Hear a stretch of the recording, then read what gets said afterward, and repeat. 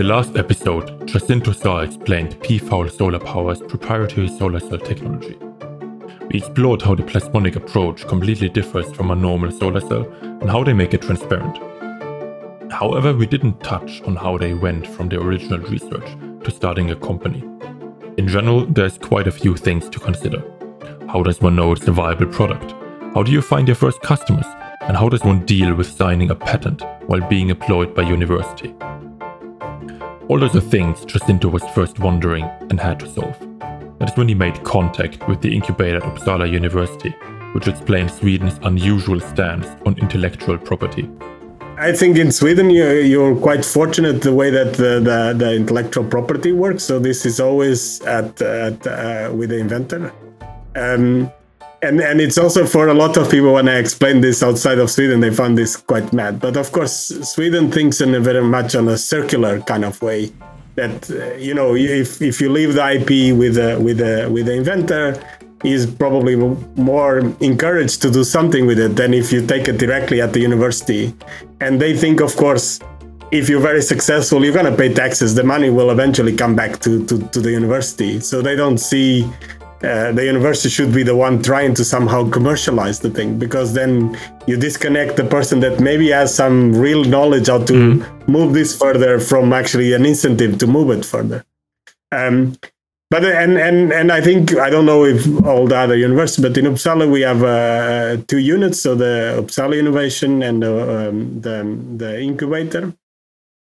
So this, when you're really at the early stage that you just have an idea and you want to file a patent, very often it's difficult to get funding for that. And so that's where the Uppsala Innovation comes from. So they look into the possibility of putting an early application for this, so you protect at least the idea. And I think this actually worked very well, because that's where the conversation started. I mean, they didn't say you should find an application for this. What they said was simply like, it will be very difficult for you to do any kind of money from just putting an application on the idea how to make a plasmonic solar cell, because there's so much photovoltaic technology. It will be difficult for somebody to immediately visualize what you could use this for and actually turn this into a product that then would pay some kind of royalty on the patent. So he said, maybe you should talk to the people from the incubator and have a quick look. What is there? Is there any interest for this type of technology? And it started like that. We still filed the application, because they said, of course, this is completely separate what you're going to do afterwards. But of course, if you file the patent, that has a certain cost. But if you get granted, then you have to pay all these royalties and things like this. And if you're not going to do anything with it, then you just let this die, because it's a big cost for you to keep on if you're not doing anything with it. So that's where the incubator came into place. So we went through their 2 stages until the one that now is the accelerator. And the accelerator is probably right for us now, so when you're already getting quite close into the commercialization stage. But the first 2 is really, the first one is very much, is this even an idea, or is this a crazy idea, or is this something that there is even any kind of thing, and actually how to package it. And as anything, I mean, when we started this, everybody said, oh, power generation, imagine if you can power the building by all the windows and things like this. But very quickly, we went to meet a lot of companies, and that's what they give you the tools to know, to validate if this is really an idea. And they tell you, go and interview these people and talk to these people. And they use the network to try to arrange that we get out of our discomfort to call people and so on. But they see this is a process that will help you out. And you can then go to an investor and say, I have at least a company that said, I want this. If you can make this, I want this, And what we realize in power generation, no matter how much people would say that this is cool, the biggest metric is return on investment, meaning you have to produce a lot of power because you want to recover the investment very quickly. And that means that all this idea of powering an entire building with just with the windows, it's really not there. Because we wouldn't be able to do so. We wouldn't be able to have such a fast return on investment. And that's what the people from that sector is looking for. Not saying that in the future we cannot do it, but at the stage that we are. what some of them told us is that you're probably not looking in the right place for your technology. And that's when we start looking into energy harvesting. That's when we start looking that if you can put this in front of anything and still not see the solar cell there and produce enough power to either increase the lifetime of that or even altogether replace any external energy source. This is a big thing. And from there, we moved to the next stage on the leads that we had to basically come down to the ones that are really something that can be done in the next 2-3 years, and some things that requires a significant technological development until we get there. And so what we are now is basically with companies that we know we can do. We know we have the power. We, of course, have to develop the manufacturing so they can then integrate it in that plant. But we know that the power is there. We know that the transparency and the color that they see is perfectly fine for them. We are not there, for example, for a smartphone. We don't have the power, and the transparency is not at the level that they still want, because there the demand is very, very high. So it allows us to prioritize and also to think. But what has been the strength, I think, has been, and some investors see this as really a strength and as a way to de-risk the business, is that we can be in so many verticals at the same time with the exact same technology. Yep. So you don't have that thing to say, we're going to do this, and if this actually doesn't work out, we are basically done. So they realize that actually having the possibility that to take the same thing and move it to another vertical and work there, it's a huge advantage and a huge de-risking of the thing. Of course, each ones have different demands, like the dynamic glass, they want big panels, the e-papers want it maybe integrated directly on the facade of the e-paper, which means this has to be developed. And that's, for our side, this is one of the things that I think is the versatility of our technologies, that it can be easily adapted to it. And our light absorption is really dependent on the materials that we use, so the size and the shape, which means we can, for example, pick a specific color that you want to maximize because you want to remove it, for example, and not waste the other ones. Or we can match the indoor spectrum of light that is not the same as the outdoor spectrum of light. By just basically playing with the colors that we have and the materials that we put there to absorb those lights. So this is a big advantage. And even recently, on Friday, I was talking to a guy that sees that solar cells will be the future for wireless communication as a way to boost radio frequency signals. And he has a paper on it and show that at the moment they're using the silicon, but it has all these limitations. That's a very broadband absorption, and it's not very easy to tune, that you pick certain frequencies of the light, for example, that you would like to do. We can do that, so I'm not saying we're going to immediately stop doing solar cells for power, but it's just to say that I think there is a lot of potential outside of the power generation, and I think that's where, if somebody's out there that wants to start a company, that's actually where they should be. They should look for things that other technologies, because even if you say your technology is better in whatever reason, right? The other one is already in the market. And that means there is already traction, there is already adoption. It's difficult to really convert people that are using something else.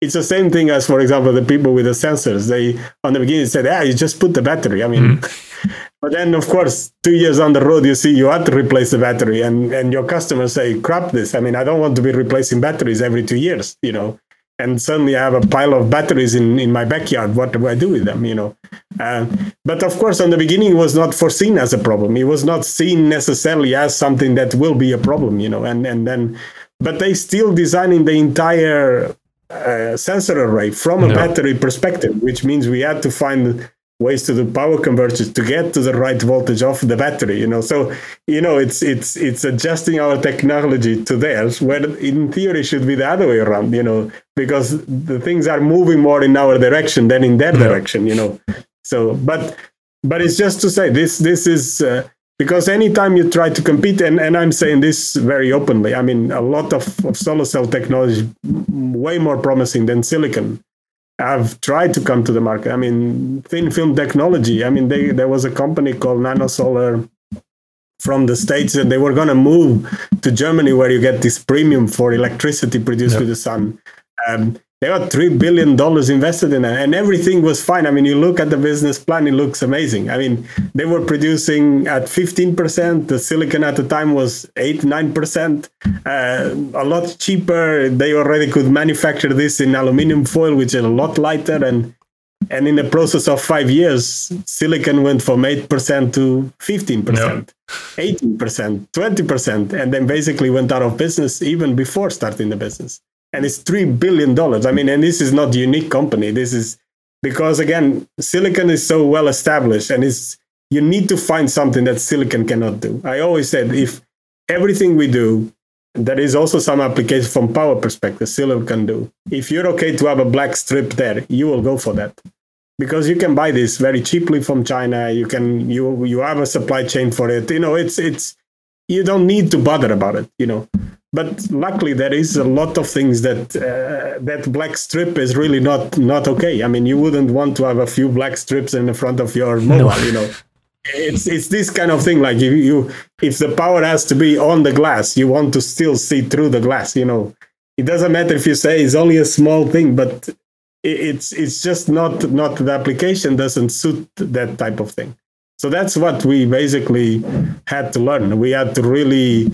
And it was hard. I mean, because both me and my partner, she's also a chemist, and we started this, and we're academics. I mean, we never really considered starting a company, and this is a completely different type of skills that you have to have, and also like scientists never say 0 or 1. Is at the moment is 1, but somebody comes and convinces me or show me data that cannot be 1, then I will get convinced that it's not 1. But in industry, of course, it's not like that. I mean, they want a lot of zeros and ones, and they want not to say that you want to lie, but they want you to be certain, about certain things that we are not used to talk like that. We are not used to be so certain about saying this will be like this. But because they are used to deal with risk, they know that there is always a risk that the thing doesn't plan out. But they want to know if the risk is 90% or is 10%, And 90% risk is it will not work, and 10% risk means it will work. That's a different type of language. And also, like I said, the skills about building a business plan, understanding that there will be a very excitable people about your technology because it's cool. How did you learn all that? Because as you say, you and your partner, you're both academics. Yeah, in the incubator. Okay. In the incubator. They gave you all the tools, basically. Yeah, I mean, unfortunately, I'm going to bite my own tongue here because I should have done the same for Swedish, but it's, I mean, you can go to as many courses as you want, but if you don't do the work, your Swedish will be as good as mine now. That is to say, I want to buy some chocolate and so on, And this is because, again, you don't put as much work because some other things take priority. This was really a lot of work. I mean, they told us like, you should try to do this. And we have this called business canvas that you have to fill. Who is the ones that will start buying your technology? And again, things like this, like they say, there will be people extremely excited about your technology because they see it and they see, oh, it's cool. But being excited doesn't mean that is a customer, or maybe it's not a customer for now. It has to be who is willing to pay. And they teach you, like he said, nobody would give you even 1 krona if they don't think this is useful for them. So if they are willing to put time, or they are willing to spend time with you, or if they are willing to put some money for you, they see a potential there. This is the one you done. And they may be not the biggest client in the world, but they will open the door to the next one and to the next one, because you will use them as kind of baseline, and also be smart about the things, like sometimes you're really getting overwhelmed by a big company that gets so fascinated about your stuff, and you think, but then understand that a very slow company, maybe everything will take a lot of time, and you are at the start. You don't have resources. You don't want to be bogged down with a company like that unless they have said, we're going to pay for it, because they can easily take all your entire resources, and they only look in this from a curiosity perspective, So they were very helpful in trying to really separate the people like that. So we spend time really with the people that have the possibility to bring real value for us, even if they wouldn't become a customer, because maybe we get to the point. And I think staggering for a lot of academics is the first thing they say is stop developing the cell, and which for me was like the opposite. I mean, like I said, but what we have now, it will not convince anybody. He said, yeah, but you have to develop based on the feedback that the customer give you, because you might say we want to make it 95% transparent and things like this, but the customer probably is okay with 70% transparent, because some people don't even understand that difference. I mean, most people think a normal glass is 100% transparent and is 60% transparent. So it's and they said, and this could easily mean that you waste all your resources developing something that they are not willing to pay for it. And I mean, if we wouldn't be there, we would have done all those mistakes. I mean, we would make prototypes and we would make a lot of things. And then now you realize when you got the funding and you did some development and so on, how much more money we would have needed, even just when we were completely clueless what the people were really looking for, because we would have done enormous amounts of mistakes. I mean, it's almost unquantifiable, the number of mistakes that we would have done. So I would say, unless you, of course, if people are very business minded and have a lot of experience, they don't know. But if you're not, especially if you're in university, then go to your incubator. I mean, they might not be the best people, but they will have a set of skills that very likely you don't have. Yep. And advice, and it sounds almost cliche, but talk to as many people as possible. It's really, really like that. The more people you talk, because even if they are completely out of, I mean, we do this together with other startups, and there was no, I would say, deep tech startup when we did. It was some making apps for all kinds of things and some from the life science, but you learn from each other, because you learn what is the struggle, on their field, what is really the thing that prevents them from moving to a very nice idea into a product, from a concept. And that we will also have some kind of obstacle similar to that. In life sciences, how long it takes until you get the product, for example, out, because of all the regulation and the safetiness and things like this that you have. So they have to build, in a sense, confidence, for example, to an investor that is going to put money maybe for 10, 15 years until this comes into the market, And also say, why wouldn't anybody come and just take this from us and do it somewhere else? Like and all this they teach us. Like some things it is really good that you patent. Some things is not good, because a patent, in a sense, is your proof in court. But the last thing you want is to have to go to court, because most of the time you're going to be fighting huge companies, and they will just basically win by the fact that you will not be able to pay the bills, So it said some things maybe you really don't want to disclose, some things you really don't want to think. But of course, an investor has to know that you have some kind of theory behind it. It's not that, I'm holding all the knowledge in my own chest, and what happened if you die? Then we invested in a company that only one person knew everything, and then I think so. So it's all of this, to be honest, they were extremely helpful. I mean, they were really, and it's hard. I mean, it's because, again, you train like me my entire life to be an academic. So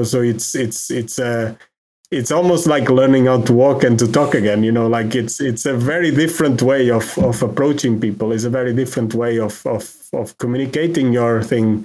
Less is more. It's not like academically, you show the result and then you said you have done all these other experiments to validate that, and they don't want to know any of that. You're not going to get that amount of time to explain the things to the detail, but they will be very much looking how confident you are about the things that you're saying. They will look about how much research have you done through the things that you say. Are you saying that this is really a big market just because you read one paper on Google, or you actually did your homework and can come up with substantial validation that this is really true?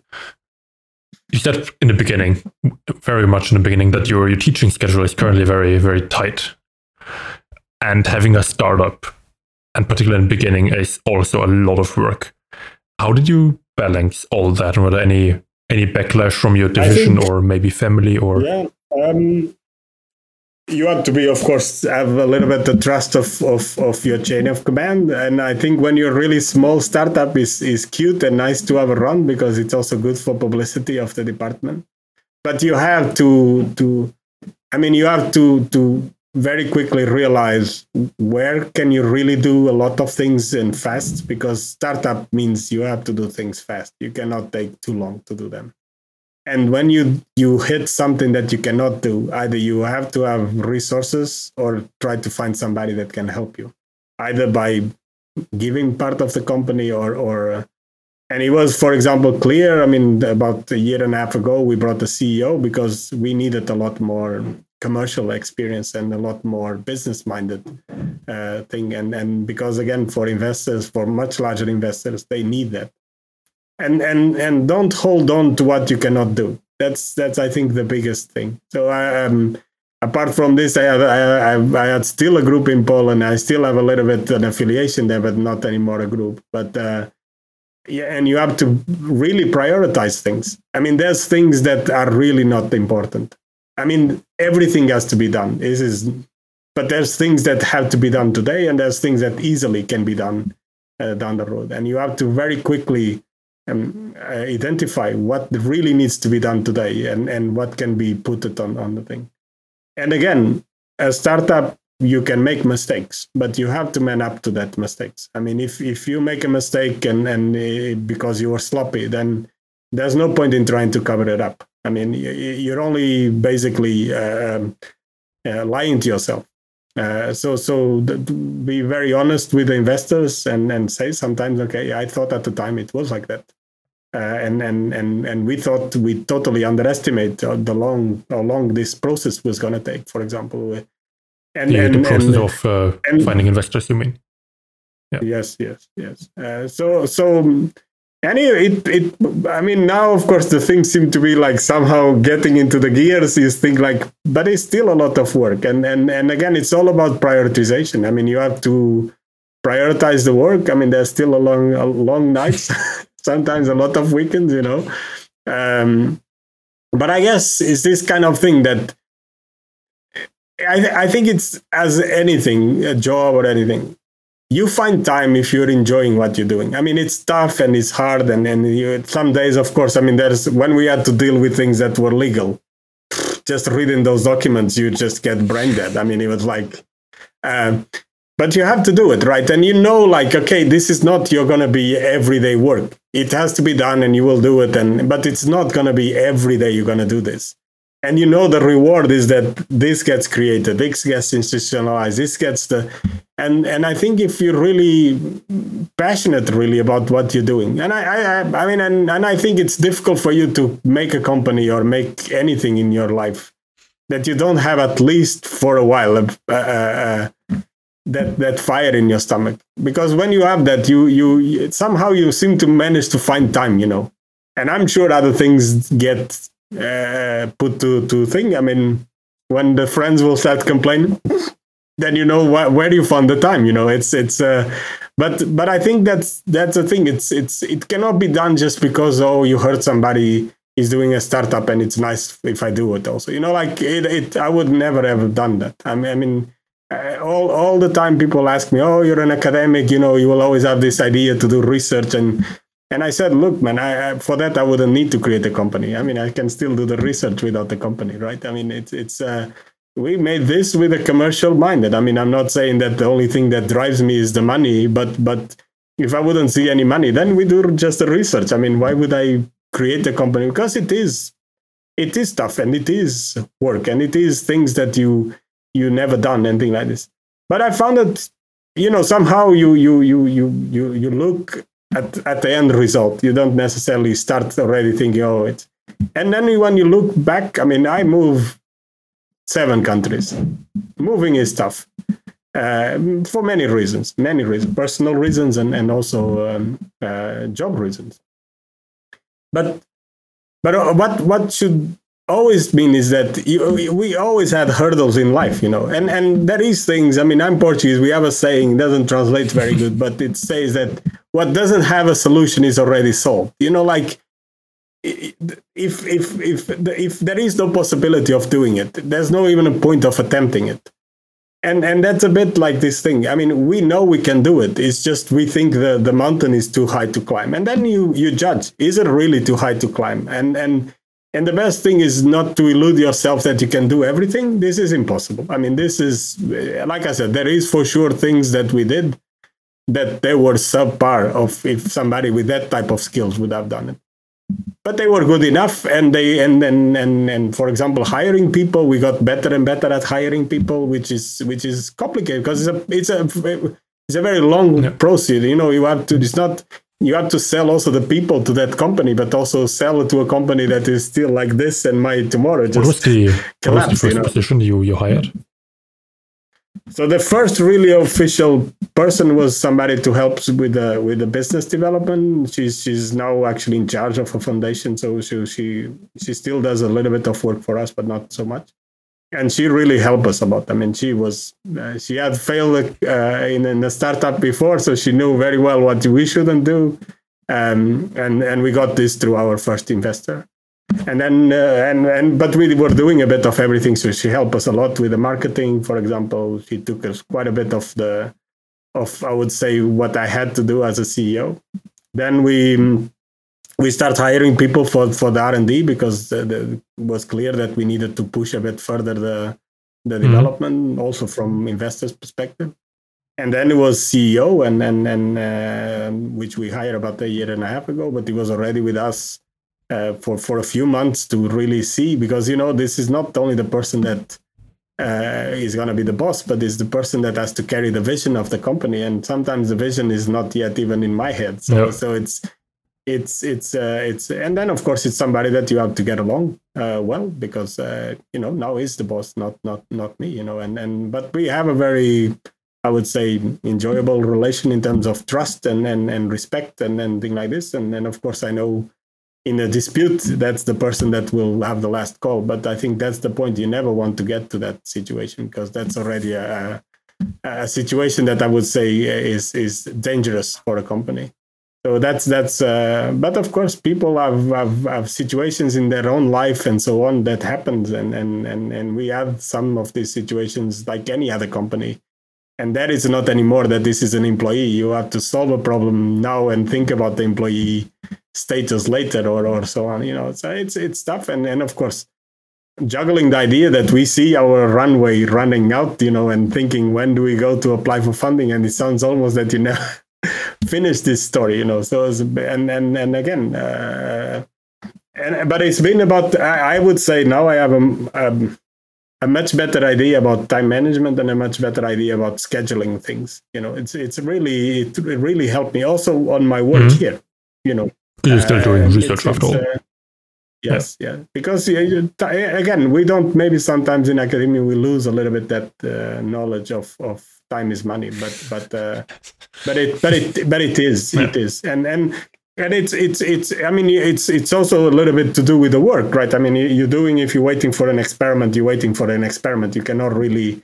But in a company, there will be a lot of other things that have to be done, So then you say, okay, until that thing is being painted blue, I will just look at these papers that I put off for a month to do, So it's but now, of course, now we have a lot more support that we had on the beginning. It's not that we taking all the jobs and so on. So it, of course, there is more to do, but there is also more people to help us, And these hirings of really, I mean, if you have to put a pen and say, who do you need? You write a lot of names, right? But then you can only afford maybe one or two. So which ones are really the ones that you need? And because they have to really work very well to make sure that you get the next two and the next two and the next two. And I don't think we have that level of risk at academia. I mean, PhD doesn't work that well. So be it, right? I mean, it's not nice, and maybe there's a lot of headache and so on, but that person will eventually finish and leave, and instead of you publishing 5 papers, you publish 2 papers. There's no direct really consequence of something that we had here. Of course, the company is different, and I think like I said, I took some things that I learned there also to my own academic work and the scheduling and so on. It's definitely became a lot better. As a last question, because we're already quite over time, where do you see the whole thing going in, let's say, 2 years, 3 years, 5 years? Yeah, so I mean, now we are in the process of getting funding for building what we call a demo facility, because this is where I would say we outgrown a little bit what we can do in the university, meaning we now have a lot more requests for samples and to run slightly larger pilots, and we don't have capacity to produce here. So we want to build something that allows us to increase a bit capacity so we can run a lot more pilots in parallel. And also develop this kind of Coca-Cola model, so really to set up a production line and see, okay, you put this here and you go from all these steps and you get the solar cell at the end. That then will be transferred to the thing. But from the technology side, we before the summer we had quite a couple of companies, or maybe even a bit more than a couple, but that validated the technology and really said that this is good enough for them, and they want to move forward into a product development type situation. So now we basically discussing what should be the first product, what should be the first thing, what do we need to get there? Is it something that we run 1,000 units and we want to validate it from the application if this is being adopted, or it's already something that they're gonna mass deploy? So we hope that in the next 12 to 18 months, we definitely can have already some kind of product that people will start seeing on this low-hanging fruit verticals, meaning like on the much lower power, e-paper type things, IoT type things, potentially some dynamic glass, depending on the size. If the sizes is really big, large area, I think we are still a little bit shy of being able to do that. But if it's a smaller area, I mean, power-wise, we are there, but it's more that we never manufacture something much bigger than 5 by 5 or 10 by 10 centimeters. And to make, of course, square centimeter and square meter, and draw power and so on, it's a completely different thing.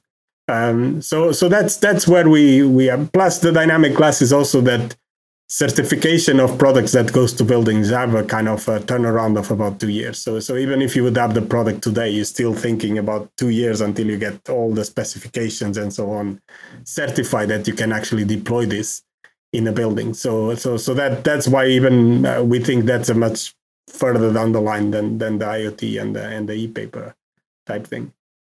And we will continue, even if we have our own kind of small production line, we will continue having some interaction in the university for the development of